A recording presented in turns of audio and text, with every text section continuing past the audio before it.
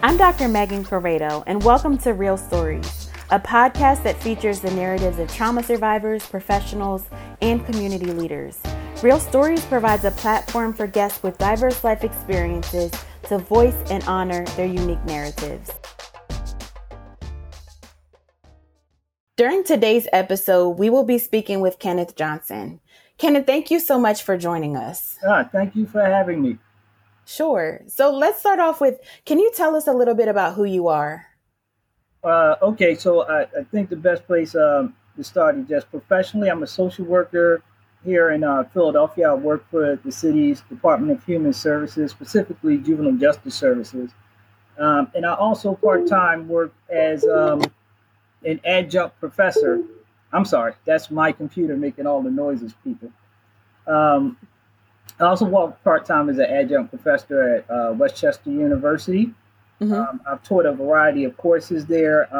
Currently, I'm teaching human rights as a perspective in Philadelphia. I'm born and raised in Philadelphia, so I'm strongly connected here. I think that's pretty good. I love mentoring young people. I'm also a founding member of the Boys Track Mentoring Program, which is run out of Philadelphia's Department of Human Services. Okay. Yeah, so that's a few things. I'm sure as we talk a little bit, I'll reveal a little bit more. Okay. And then you already answered this, but is there anything else you want to add about what you do? What do I professionally? No. Just for outside of professionally, just to relax. I like to jog, go to the gym, and I am an avid consumer of anime. Okay, that's good. That's good to know. So every individual, every community, every system has a story. And we know that every story includes both adversity and strength. Can you talk to us about some of the adversities that you faced? And these can be either professional or personal, whatever you feel comfortable sharing. As you asked that question, I'm thinking, I'm actually reflecting, and I think that when I think about adversity, I really, for me, I personalize it. In that I think that the adversity that I faced was more or less self-imposed, for lack of a better word. Maybe just really not knowing how much of an impact I could have in the realm of social work and just social action. This is early on in my career. So you, just to be completely transparent, you sent the questions early and to prepare for them. And this one, I had to really think hard on because so frequently I thought of myself as just really attacking adversities. And you mean as far as your own adversities, you experience them, but you just like focused your energy into overcoming them? Yes. Okay. Like things would come up, challenges would come up, and I just, focused my energies, marshaled things that I had learned throughout the years and through my experiences and found ways to overcome them. So when thinking about adversity, professionally and personally, I think the adversity was just, I guess in a way you could call it self-doubt, and overcome how to overcome that and mobilize those strengths within myself. So if I had to give a story about that, I'm trying to think of one. There was an issue where they were looking to make some significant changes to a program that I was connected to. Okay. I had a lot to say about it in order to keep it as it was originally designed, and I'm being vague on purpose because I don't want to out the particular organizations No that problem. are involved. And in the beginning of the conversations about the changes and what they were doing, I remained silent, Hmm. and I really had to think about why I did that, Mm. why I didn't speak up. So the next time we had a meeting about that, I made sure that, as difficult as it was, and in a way, I guess you could say scary as it was, is that I Mm-hmm. pushed myself to do that, Mm. to say, to speak my piece and my truth about it anyway. Mm. Uh, What do you think it was that like prevented you from openly expressing how you felt about it from the beginning? um, I say often, when I'm teaching, one of the things that I say to students is that as social workers, we have to be careful not to become agents of social conformity. Hmm. And I think what was happening is that, I had conformed to the bureaucratic structure, in the belief that, those who were titled to hold particular positions had a particular insight or knowledge or expertise that I did not. Mm. And I needed to defer to that. And, Instead of trusting your own expertise and your own judgment about the situation. right. Instead of Mm. trusting my own experiences and expertise from actually working with the populations and being out there, Mm-hmm. I remain silent. Um, I think of that as an adversity because, it was a struggle for me to come to the understanding that I was actually the barrier standing in the way of myself fully embracing the um, career that I had chosen. Mm. So yeah.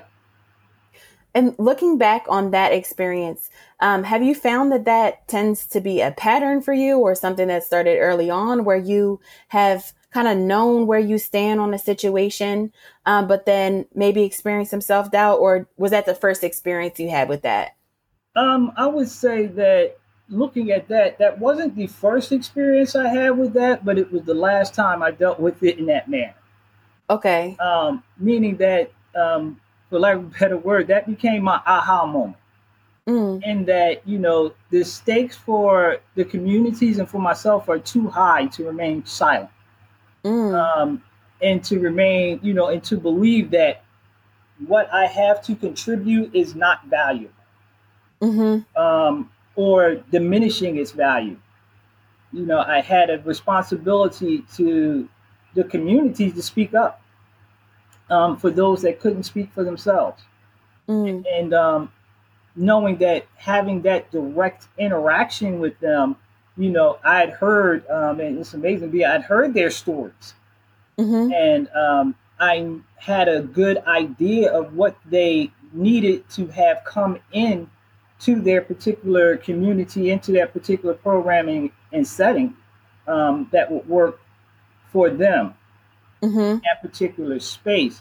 Um, I would say that to a degree, I'd fed into, that idea that those who were titled, and I'm using the word title, had that, going back to what I said before, they had some knowledge that I didn't have. And Mm-hmm. the more I sat through and listened to them and interacted with them, they're very knowledgeable, very, very smart people. But, myself and anyone that comes into those particular, um, organizations or those particular rooms with those people, need to realize that they too are just as valued, just as smart, and have just as much insight, Mm-hmm. um, as those with the title sitting at the table. Uh, Right. the one limitation is they may not have access to the research, but their ability to understand and contribute shouldn't be minimized. And I learned Mm-hmm. at that point not to minimize my own. Mm. Mm. So I'm thinking about myself as you're speaking. I'm also thinking about listeners who experience this like self-doubt. It's like you know certain things about your own experience and you've listened to and empathized with others' experiences, but somehow like this sense of self-doubt, um, I don't know, it interferes with our ability to advocate. And I really appreciate you highlighting that experience as an adversity. And also it also speaks to the fact that sometimes we're our own worst enemy. And sometimes the adversity that we impose on ourselves can be far more powerful. The self-talk, the messages that we're conveying to ourselves about how valuable or invaluable our voices are can be far more powerful than what anybody else can do or say to us. Yeah, and I think that the you're absolutely right that what I found to be valuable and which is very difficult for me to do is reflection. And Mm-hmm. in social work and in therapy, and I know you know this very well, much better than I do. Reflection is very important. Mm-hmm. Your ability to reflect and really understand what was happening in that particular situation or that particular interaction Mm-hmm. and what it meant to you. And as you asked me earlier, why did I react the way that I did? And Mm-hmm. honestly understand it so that I can make some corrective action for myself going on. And for me, that's so important when I do my work with Mm-hmm. communities and with young people is trying to get them to teach them those skills, not even get them to teach them those skills to sit down and self reflect on Mm-hmm. interactions and what's happening and what it means to them and where they were emotionally in that particular place, in that particular space, Mm-hmm. and how they can use that information to move themselves forward in a positive way and achieve or accomplish whatever they have set out for themselves. Mm-hmm. Mm-hmm. I'm sure you've heard a lot of stories of adversity, but also a lot of stories of strength too, as you're supporting youth in identifying ways to, I don't know, experience a sense of empowerment. I have one story. I have a bunch of stories because I've been working with young people for a number of years, Hmm. mentoring and life coaching. How many years? Oh wow, it's at least 8 to 9 years now. Okay. Um, yeah, since we started our mentoring group, it wasn't just myself; it's a group of us that started it. Okay. But when I think of one story, and this is actually a very good story, because the young man and his mother had a very close relationship, and she brought him to our mentor. She brought her son to our mentoring program because she realized he needed that exposure to adult African American males. He needed Hmm. that to Hmm. grow. He was going into like seventh grade, I believe, and she realized that as a mother, there were some aspects of manhood that she just could not impart on him, and she wanted that help. Hmm. She would wait for him after every session we had. She would sit for the entire section outside of the room we held it in. She would make Hmm. sure he got there, wait for him to come out with all the boys, escort him home. Now, the funny part was she was the only mother there Okay. waiting for her son. So while the interaction was going on, I came out because there are several other mentors in there with the young men. I came out and I sat with mom and I asked her, I said, how long are you going to continue to sit outside the door and wait for him? Hmm.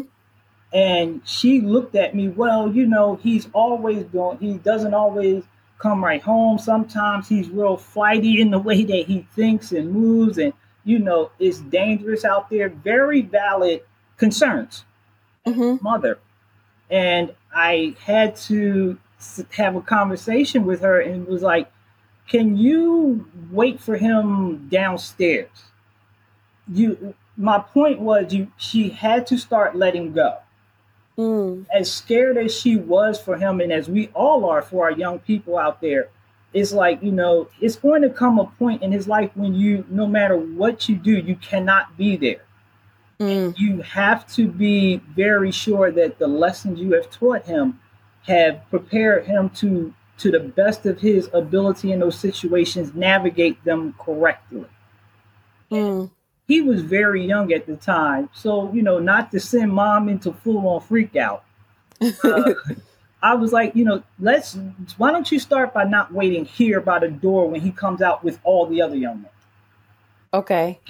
Start giving him a little bit of space and trust that he can make it from this room to meeting you outside. And eventually we'll get to the point where he can make it from the meeting and all the way home Mm-hmm. on his own. And it was a very short period of time. And through us continuously having that conversation, myself and the mother, as he worked through the program, and she made slight adjustments as he showed the ability to handle the responsibility to where he did get to that point where he was able to come to the program and go home. It didn't take away her fear as a mother, Mm-hmm. but she was more confident that he was going to make the right decisions traveling from the program to home. And just to bring it full circle, he's graduated high school.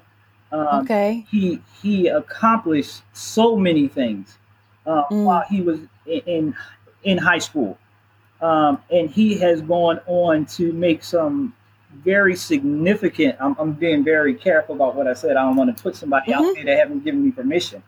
Right. But we're very proud of him. He made some really, really important life decisions on his own in conversations with his mother, and she just really appreciated his growth, and that all of us as the men there had a hand in helping her to have him grow and become the young person that he was. And anytime I see a young person that posts something or texts me back, Mm-hmm.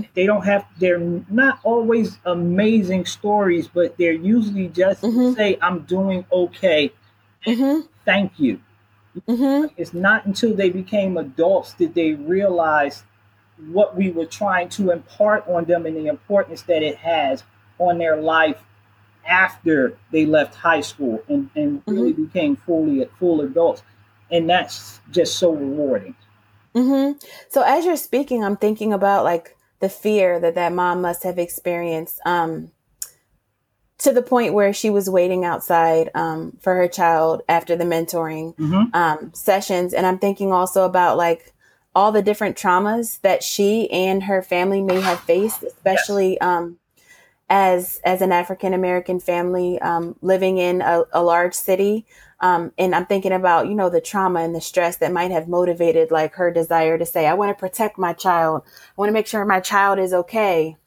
And then I'm also thinking about, I really appreciate you sharing this story, especially because sometimes when we're working with people who have been through adversity or who need support, sometimes we think that there's going to be these like monumental, like life changing aha moments that are really dramatic, like we envision fireworks and smoke and fog machines and all these other things. But a lot of times these transformative moments happen like when you have a conversation with a parent and it seems like a simple conversation, and then over time that conversation builds into something else, and then over time you can look back and say, oh, look at all this progress, even if it wasn't this monumental, explosive moment in that person's life, it's still extremely significant and powerful. Yes, and that's exactly what I wanted to get across is that it's not the big things always that we should be looking for. It's those Mm-hmm. little incremental Mm-hmm. changes. Another quick one, and this can be for any number of young people, male or female.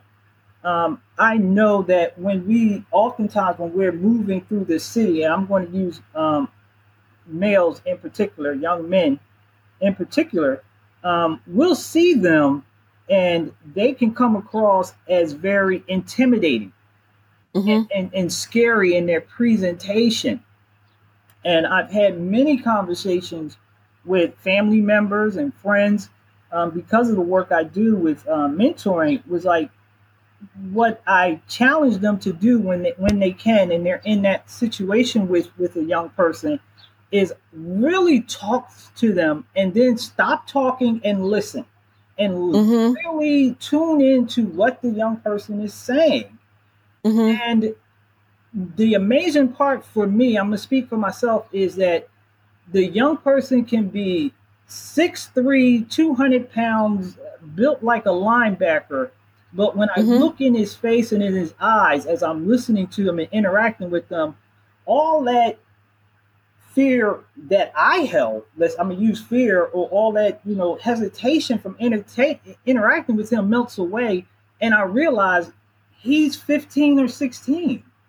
Mm-hmm. He's still figuring it out, and as you start to see, well, for me, I start to see even his features soften. You Mm. start to see the 15, 16-year old, not just Mm-hmm. a The child. monster person. Right. This is, I'm not going to be afraid of a 16-year-old young man who's still trying to figure it out, and in his own way, many of them are begging for us to give them some information and some direction. Mm-hmm.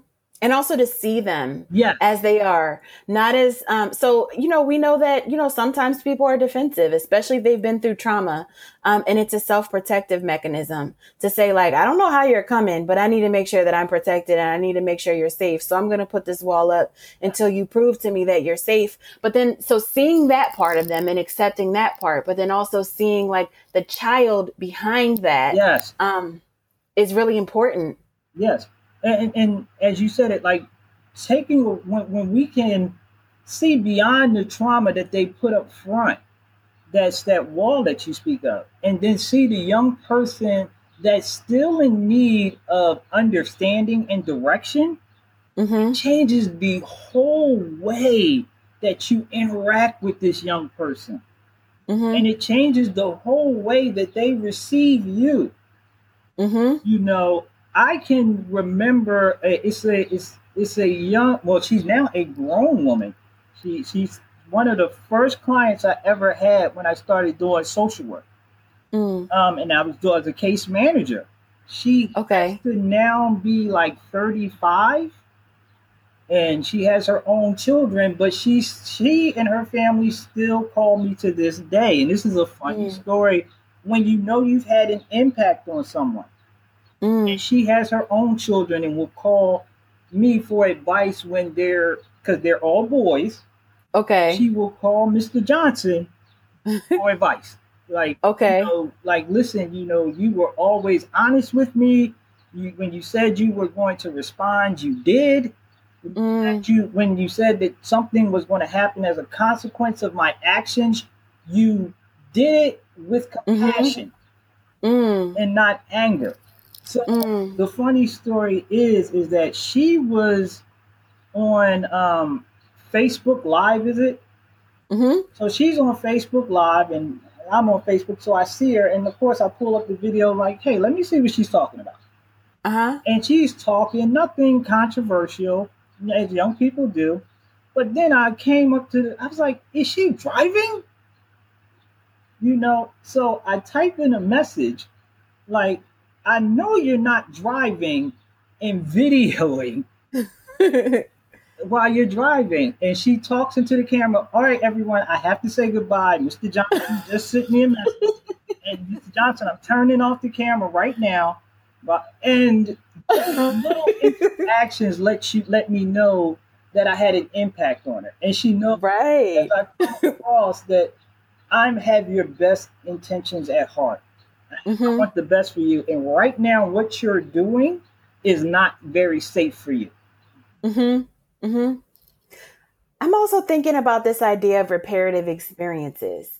So we know that trauma creates disconnection. It creates chaos. Mm-hmm.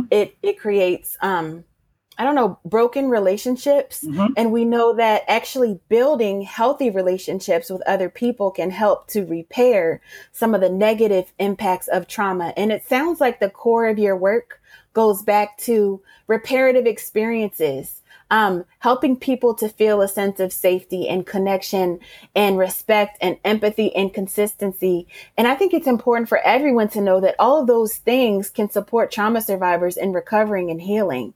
And it doesn't even necessarily have to be that you're talking directly to people about the trauma that they're going through. You may, depending on your role with them, Mm-hmm. but just thinking about how over time you were able to build these experiences and relationships of repair that then led to trust, that then led to people realizing, you know what, everybody is not going to harm me because, you know, in the back of my head, I know Mr. Johnson has my back. Like, I know that I can rely on him. I know that he is a safe person. And that's incredibly powerful. Yeah, and outside of even just myself, in the groups that we have for both the young men and the young women, and they're all inner city dealing with all these shootings and a lot of the violence that's going on. You know, a lot of them come from families that lack, whether it be money, food resources, clothing resources, housing resources. You know, Mm-hmm. all these different young people come into our program, and we want to create an atmosphere where they can come in and it's safe. And I'm gonna use the for me, you can come to us and truly be 15, 16 years old. Mm, You're not, you don't have to carry the weight of the adult in the room here mm, in this space. We're the adults here. We and to our role in your life as it regards this program, we're carrying that weight. You just mm, focus on all the things that need to be focused on for a 15-year-old or a mm. 16 That year has to be a relief. old. You're right. Like I don't have to be so responsible. Like I can be myself and the adults around me are just going to take care of what needs to be addressed. Exactly. We're going to take care of when it's time to leave. We're going to take time when it's time to eat. We're going to deal with the argument between these two people over here. There's no need for all 17 of you to come circle around them and spice it up. You know, Mhm. we're going to take care of it. No one is going to be allowed to be hurt in here because we're not going to stand back and let that happen, either Mhm. physically or emotionally. And if we see it, we're going to address it. It's not ignored. From the person that is the person that is the target of what's happened and the person that's doing the targeting, because they Mhm. both need to be addressed. And Right. as the adults in the room, once we get those two to understand the dynamic of what's happening between them, Mhm. then we can bring them together. And as young men in our program, you guys can disagree and talk about anything. No one Mm. in this program is throwing any blows in the building or outside of the building to solve their differences. It's Mm. not going to happen. We're going to teach you a different way. Mm. You never have to agree with him in this moment for what's happening. But what we're not going to do is allow you to take this moment as the definition of who this person is Mm. as a Mm. totality. It's not all that person is. It's a Mhm. disagreement with that person within this context. Mhm. Mhm. So you've already shared a few important positive moments or turning points in your story in your career, and I'm wondering if there's anything else that you want to add. I would say one of the positive turning points, career wise, was there was one of the gentlemen who I started or we started the mentoring program that I started with. He was actually very instrumental in me going back to graduate school, Okay. in that he had gone himself and he had completed it, did amazingly well while he was Mhm. in the program, and we're in one of the groups, and he said to me, while I was sitting up there, why haven't you gone? Like, Yeah. like, why haven't you done this? Like, So he called you out. he called me completely to the carpet, and I appreciate him for that. He called me on the Mhm. carpet, and I had a million excuses, and which is amazing. And I explained it, and I had a million excuses: time, money. I wasn't ready. In the end, it's kind of takes us back full circle to where I started this, and it was more self doubt. Mm. Like, the people who do this must be incredibly intelligent people to accomplish this graduate degree. But you didn't consider yourself to be one of those incredibly intelligent people. I was afraid and I didn't see myself in that space. and it was Mm. fear. Um, but I had been involved in the work with the young people for so long that I couldn't be a hypocrite. I had to face that, and Mm. I had to face that fear. And this other black man, you know, pulled me on the carpet and was like, Mm-hmm. do it. You can do this. And lo and behold, I did it. Um, and as you know, Megan, I was not only did I do it, I completed it, and almost immediately after I graduated, they pulled me into as an adjunct professor. Mm-hmm. Um, So not only did you do it, now you're teaching too.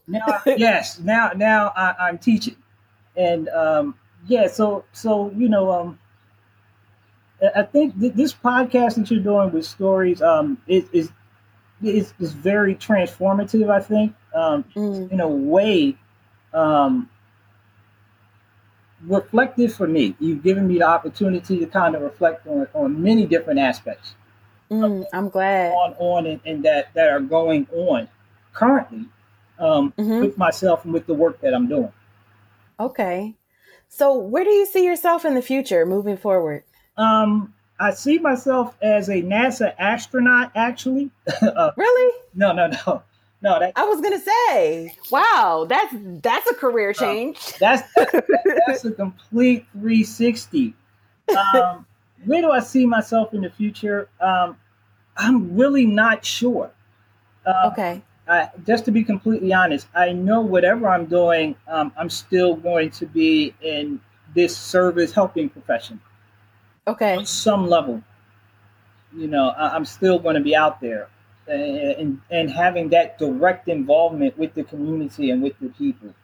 Mm-hmm. I'm Mm-hmm. still going to be that guy. Eventually, I am going to retire at some point. Okay. Then I'm going to have to consider, what does that look like? Right. Right. And then also given that you've been involved in multiple things all at the same time, that's going to be a change for you too. Yeah, like what do I do? What do people who don't have five different projects going on? What do they do? I don't know. I do not know. Like I can't. I know you don't. We've talked, so I know that you very much are involved and active in so many different things going on. That's a hard question for me to. I'm not going to say reflect. I'm going to say project forward on. Okay. Like, Okay. how do I Well, project forward? we can hold space for, the uncertainty. That's okay too. Yeah, yeah. Like, how do I project forward? And that could be a good. Thank you. That could be a good workshop for the young people. Project forward, and Mhm. just Mhm. Absolutely. I have to really think about how to structure that. Right. And then sometimes we know like in the vicinity kind of what we want to do. And sometimes we have specific plans. And I think it's helpful for us to make space for both of those things. A specific detailed plan. And then also like, you know what? I'm not sure, but I kind of think it's going to be in the area of X, Y, and Z. Yeah, yeah. And I don't. I'm still at using my word projecting forward. I'm still figuring it out. And Okay. for this segment that I'm talking with you about here, for young people, that's a good message I can have for them is that even as adults, we're still figuring it out. Right. We're still as anxious and afraid at times and unsure Mm-hmm. in a different way um, Right. than they are, but those feelings are still there. Mm-hmm. Mm-hmm. And normalizing that. Right. That it's okay. Mm-hmm. It's okay to be unsure. It's okay not to know. It's all right not to have the answer. Um, but don't stop looking for the answer. Right. Right. Absolutely. Um, so a couple last questions. Are there any life-changing or favorite resources that you want to share with listeners? Um, Life changing resources. um, this is going to be funny, but anyone who is needs to relax, I always throw my anime references in there. Okay. Get Hulu, and start watching anime. Okay. It is. I find it very relaxing, and it covers so many genres. Um, Anything specific? Anything specific? Yeah, like any of your favorite anime. Um, if you're going to start for me at the beginning, everyone has to watch Akira. Okay. They have to watch Akira. They have to watch Sword. It's called Sword Art Online. Okay. You have to watch that. There are so many out there that Mm. I think that where they've done like an amazing job of making a social commentary. If you really Oh. take the time to look at what they're really trying to say to the Mm. community at large, you can get so much from. And that's any art form. I'm just using Okay. anime as one. Another resource, um, more along the lines of academically, is, and a friend turned me on to it. It's called Teaching Hard History. I Hmm. believe it's through the ACLU, and I'll Okay. get the actual to you, Megan, so you can put it up. That would be great. I'll include the link for people who are interested. Yeah, Teaching Hard History. It was given to me by a very good friend of mine who's working on his doctorate right now, and I've been reading through it, and it goes through the different age ranges. Um, yeah, that I think is an excellent resource. Um, Anything else that I would really want to share? I know there's so many like potential resources too. Huh? There's so many potential resources Yeah, too. yeah, and it's a now you're sitting here on I'm sitting here on the podcast and give it out and I'm drawing a blank. And I think part of that is as social workers we're so reactive that Hmm. we we actually have the person come to us with an issue or a problem and it kind of triggers us Right. and it comes. Then you remember the resources. You're like, oh, I have this for that particular Yes. issue. And then when you're put in a relaxed mode, what do you have? It's like, why am I trying to access that part of my brain? Like, why am I trying There's to, not a crisis. yeah, like I'm not in a crisis. Like, Uh huh. no one really needs this at this particular moment. Hmm. But they do. No, I guess my last resource is just be good to yourselves. Mm. Find that relaxing activity that you can do that's just special to you, Mm. whatever it is. Hmm. Hmm. Anything else you want to share with our audience before we close? Um, I look forward to meeting everyone at some point. It's a lot of people in the world with a lot of stories, Hmm. um, There are. and I want to hear a lot of them, and give me the opportunity to learn from them. Hmm. Um, so yeah, that would be my closing words. Oh, and to the best of your ability, um, everyone, you know, don't just criticize our young people. Really invest in trying your best to understand them. Thank you for listening to Real Stories. The resources referenced by today's guest speaker will be included in the episode description. For more information about me, Dr. Megan Corredo, and my work with the Storiez Trauma Narrative Intervention, please visit my website,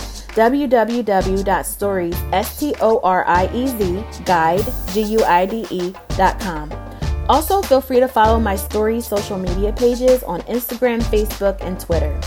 Remember that for every story of trauma and adversity, there is always a story of strength and resilience.